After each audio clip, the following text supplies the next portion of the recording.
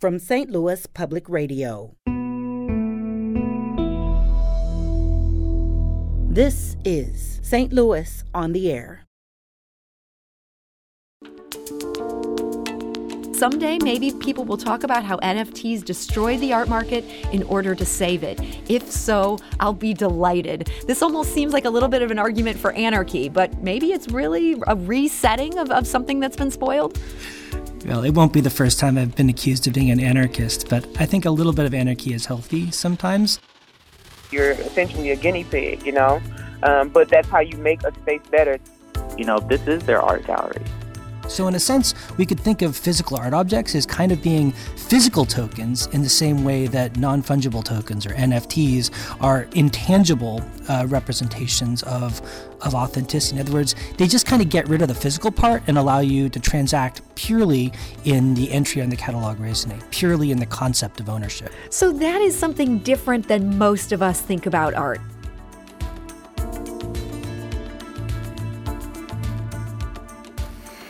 I'm Sarah Fenske. NFTs have taken the art world by storm, and St. Louis is part of the digital rush. These non-fungible tokens are stored on the blockchain, and they've become a hot commodity. Art collectors are snapping them up. Even businesses are getting in on NFTs. Anheuser-Busch is selling them. So is Major League Baseball. Local artists see opportunity. Myrina Renaissance is a St. Louis photographer who decided to learn about NFTs. Her current show at the Dark Room in Grand Center includes both art on the walls and an NFT component on the blockchain. Myrina told our producer Jane Mather-Glass that she's also holding workshops to teach other artists how to utilize this digital commodity. So I realized they could benefit me when, there was this opportunity for another stream of income, as well as the opportunity to reach people beyond my, current region, right, in St. Louis. I have people that I talk to in different countries right now because of NFTs, and that I've grown, great relationships with, collaborations with, and partnerships with. That is Myrina Renaissance. Her show at the Dark Room runs through May 7th and includes NFT sales. Now, another artist getting in on the trend is the St. Louis musician and producer Monk. He didn't know much about NFTs, but some friends and his manager convinced him to learn more about them. I was putting out these, what I like to call mini-series called Levels, which just was 1-minute music videos with my music added to it. And I was putting it out on Instagram and TikTok and YouTube. And so they were like, yo, these are perfect for NFTs. You should really look into it. We've had some success.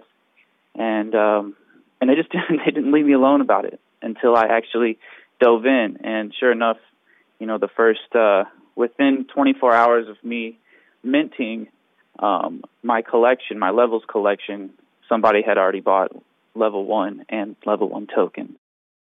So that is the musician Monk making some money off NFTs. So what exactly is an NFT anyway? And how can people buy and sell exclusive rights to digital images or files when the rest of us can just right-click and save them? If your head hurts, I'm right there with you. And so here to walk us through what NFTs are is Brian Fry. He's a professor at the University of Kentucky College of Law. He recently wrote a terrific essay about NFTs and the death of art, and he joins us today to discuss it. So Brian Fry, welcome. Hi, great to be here. So Brian, break this down for us. What actually is an NFT? So I can give you a technical description, but then maybe also a social description might be helpful. So technically speaking, an NFT is just an entry on the blockchain that only one person is able to transfer to someone else. In other words, if you own the NFT, what that means is that you're the only person in the whole world who can transfer that ownership to someone else. And essentially everyone just agrees, or rather the artists who creates a work will stipulate, and the rest of the world will either agree agree or not agree, that NFT represents some form of ownership of the work of authorship to which it's connected, to which it is intended to represent. Now, in a lot of ways, that sounds really new, but I'd like to suggest it's not really all that new at all. And in fact, it's how the art market has always worked, right? In the actual art market, where people pay like large amounts of money for works of art, what you've bought is always really an entry on a catalog raisonné. Right? In other words, what you're buying when you buy a work in the art market is you're buying a representation that a particular work represents an authentic work of art created by a particular artist. And the value in the art market is in that authenticity, not in the object itself, right? So if you buy a quote unquote painting or sculpture, what you're really buying is an entry on a catalog raisonné, and it comes along with a piece of dirty cloth or a lumpy rock.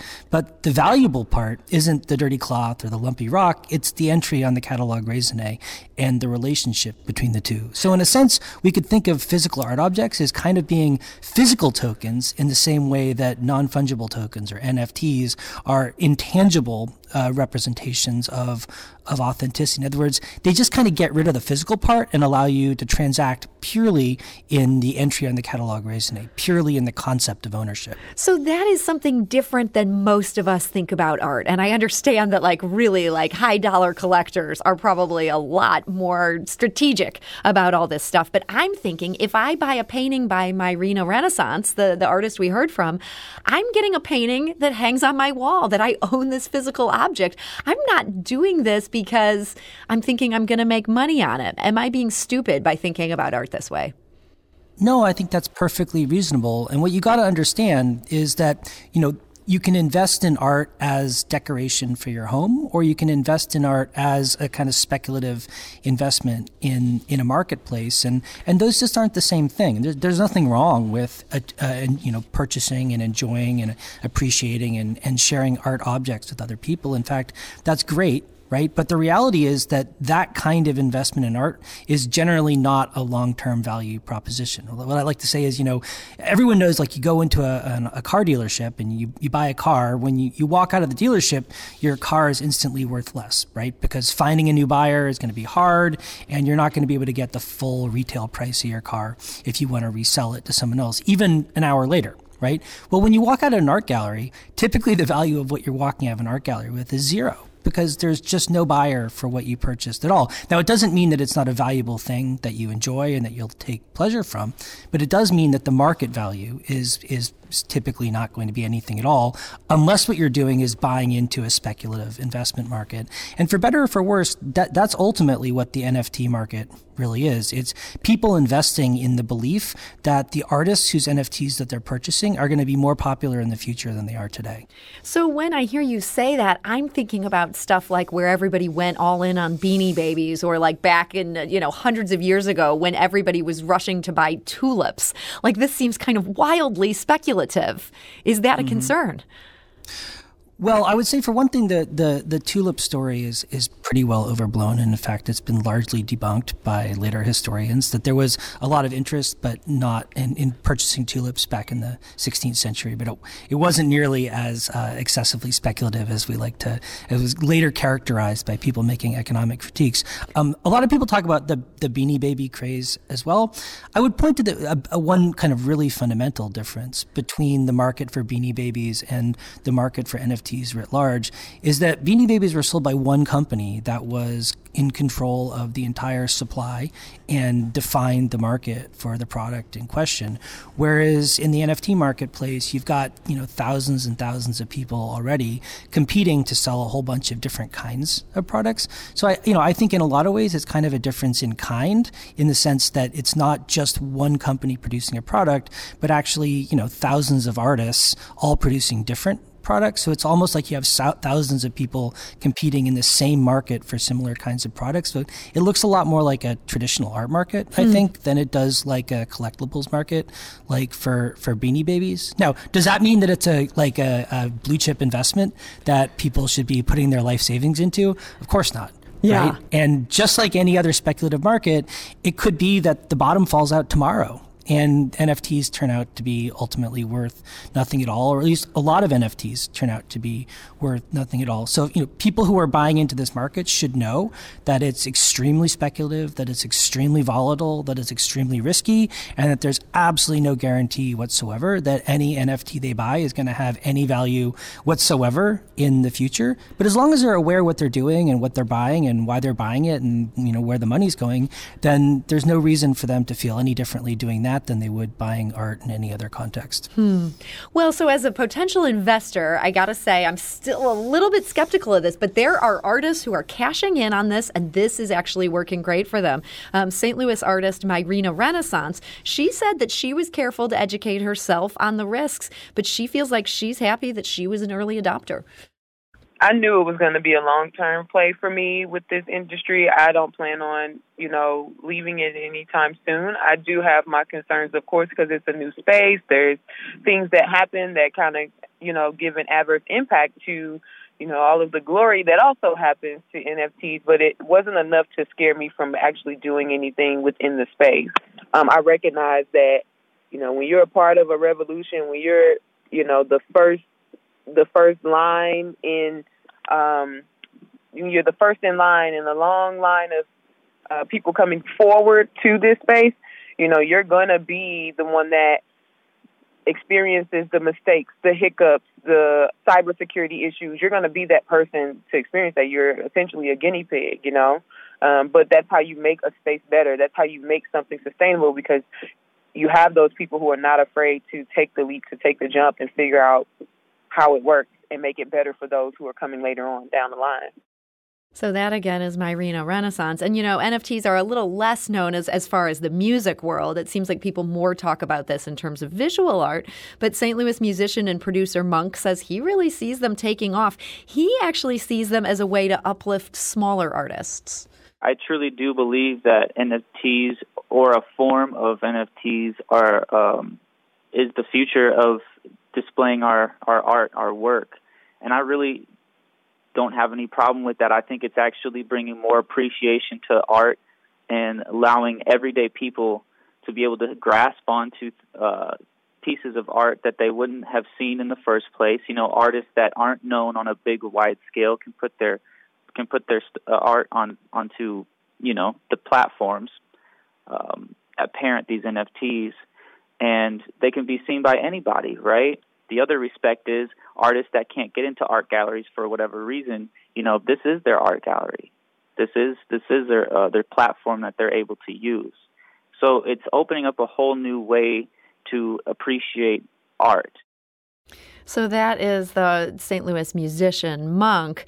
And my guest today is Brian Fry. He's a professor at the University of Kentucky College of Law, has written a really smart essay about NFTs. Brian, these artists are still thinking of NFTs as terms of art, not in terms of commodities, the way that you've made this great case that these really are just commodities. Is there a downside for artists in, I'd say, the more economic view that you take of all this? I think it's really an opportunity for artists, because I think what in a lot of ways the emergence of the NFT market has done is to show us the underlying nature of the art market and what the kind of underlying basis for speculation in the art market always was. When it comes right down to it, when people were buying art in the conventional art market, and by that I mean art as an investment as opposed to art as only decoration, what they were always really doing was making an investment in the proposition or the belief that the artist who they were investing in was going to be more popular in the future than they are today. And NFTs just really underscored that, and I think made it obvious in a way that the intervention of intervening physical objects made it kind of harder to see. And so I really agree with the point that Monk was making there. I think there's a lot of opportunity here, not just for visual artists, but for musicians and artists really working in any medium, because NFTs enable access to the kinds of speculative investments that previously had only been accessible to people in the conventional art market, and also only the people that conventional art market is willing to recognize as people who were sort of in that world, and the kind of people who investors or collectors in the conventional art market would invest in. So I would say anecdotally, I have a friend, Simon Indelicate. He's been an independent musician for 15 years, right? He's made a whole bunch of different albums and really struggled to generate any revenue from them. A few months ago, he created his first NFT collection. And in 15 minutes, he sold NFTs worth $15,000, which is more money than he'd ever made on a previous release that he'd ever created. And even better, unlike those other releases where he had to retain copyright and limit people's access and make it hard for people to listen to the work, what he said was, I'm going to sell these NFTs, and as soon as I sell them and I get that $15,000, I'm going to put the entire album in the public domain so anyone can listen to it, anyone can use it, and they can do anything they want to with it. And I think that that's a really positive and heartening development. So I can get behind these artists getting in on this, and especially local artists. I love hearing about your friend who was strategic about this. But then I hear about like businesses getting in on this. Anheuser-Busch, they put nearly 2,000 digital designs of beer cans up for sale. They were asking for like $500 to $1,000. They sold out in an hour. They sold these tokens for Bud Light Next and earned $4.5 million in revenue. This feels kind of tawdry to me. How does this fit into what you're saying about NFTs and the value here when it's not artists? It just becomes kind of like pure commerce.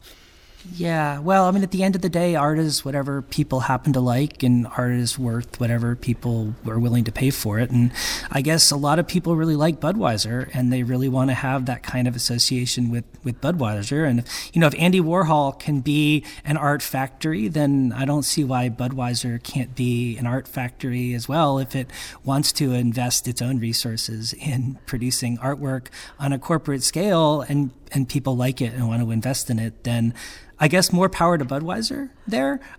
Personally, not my thing, but, different strokes for different folks, right? I guess so. So this essay, I really hope people will read your essay for themselves. I really enjoyed reading it. We've got that linked at stlonair.show if people want to read this. You talk here about, an NFT, basically you conclude, is a token for nothing but itself. NFTs strip away all the pretense. They go full virtual. Here's your final paragraph. While I fully expect NFTs to flame out shortly, I hope they don't. And I hope they gut the art market by giving its investors what they really want, a convenient way to diversify their investments. Why bother with art you have to store and maintain when you can just use digital files? So convenient. Someday, maybe people will talk about how NFTs destroyed the art market in order to save it. If so, I'll be delighted. This almost seems like a little bit of an argument for anarchy, but maybe it's really a resetting of something that's been spoiled. Well, it won't be the first time I've been accused of being an anarchist, but I think a little bit of anarchy is healthy sometimes, and a little bit of being open-minded to new changes, new developments, and things that people want. I mean, I see a lot of people complaining about the NFT market or objecting to it, but I personally am not terribly compelled by arguments that a market shouldn't exist in theory. When I see a $40 billion market sitting right there in front of me, it says to me that there's something happening that people want, and I think it's incumbent upon us to figure out what that is and how to take advantage of it, especially if we can take advantage of it in a way that benefits creators who typically don't benefit as much as we'd like to see them benefit from the work that they do. Well, I encourage people to read that essay, NFTs on the Death of Art. And Brian Fry, I thank you so much for joining us today and sharing your thoughts on this. Anytime, my pleasure. And Brian is a professor at the University of Kentucky College of Law. This is St. Louis on the Air on St. Louis Public Radio.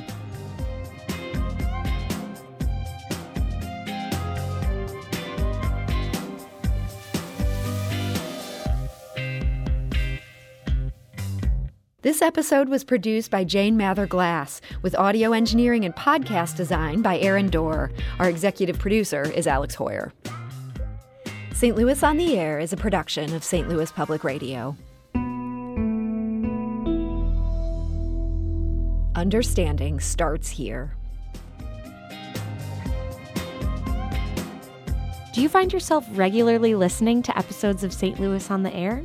Suggest us to a friend you think might enjoy our conversations. And leave us a review and rating on Apple Podcasts on the App Store. It's the simplest way to help people discover our show. Thanks. St. Louis Public Radio is a member-supported service of the University of Missouri, St. Louis.